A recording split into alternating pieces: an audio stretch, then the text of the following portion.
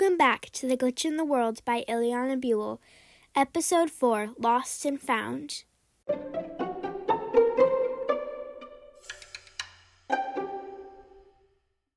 Glad you decided to show up, said Sally. I didn't sleep well last night. Why? Questioned Sally.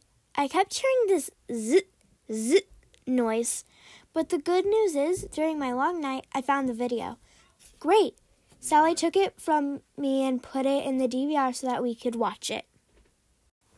1 hour later, the video stopped.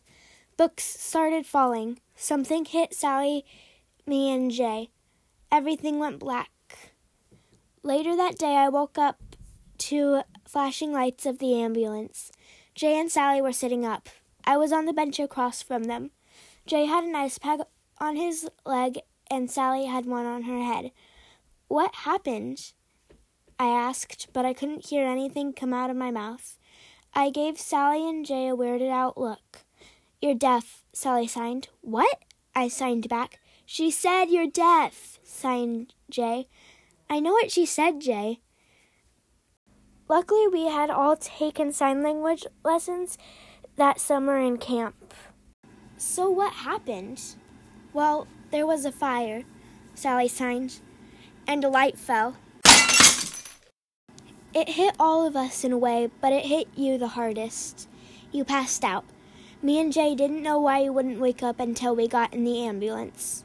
Oh, I signed. That's harsh. Hours later. It'll never work, I signed. Well, it has to, signed Sally. Sally, we can't go back in time. Yes, we can. How? Signed Jay. Well, we can, build a time machine. To this day, I still can't believe that Sally actually signed all those ums. How? I signed. I'll make blueprints and you and Jay will get stuff you think will be useful. And even though we did exactly what she said, she came up with a whole other plan when we got back.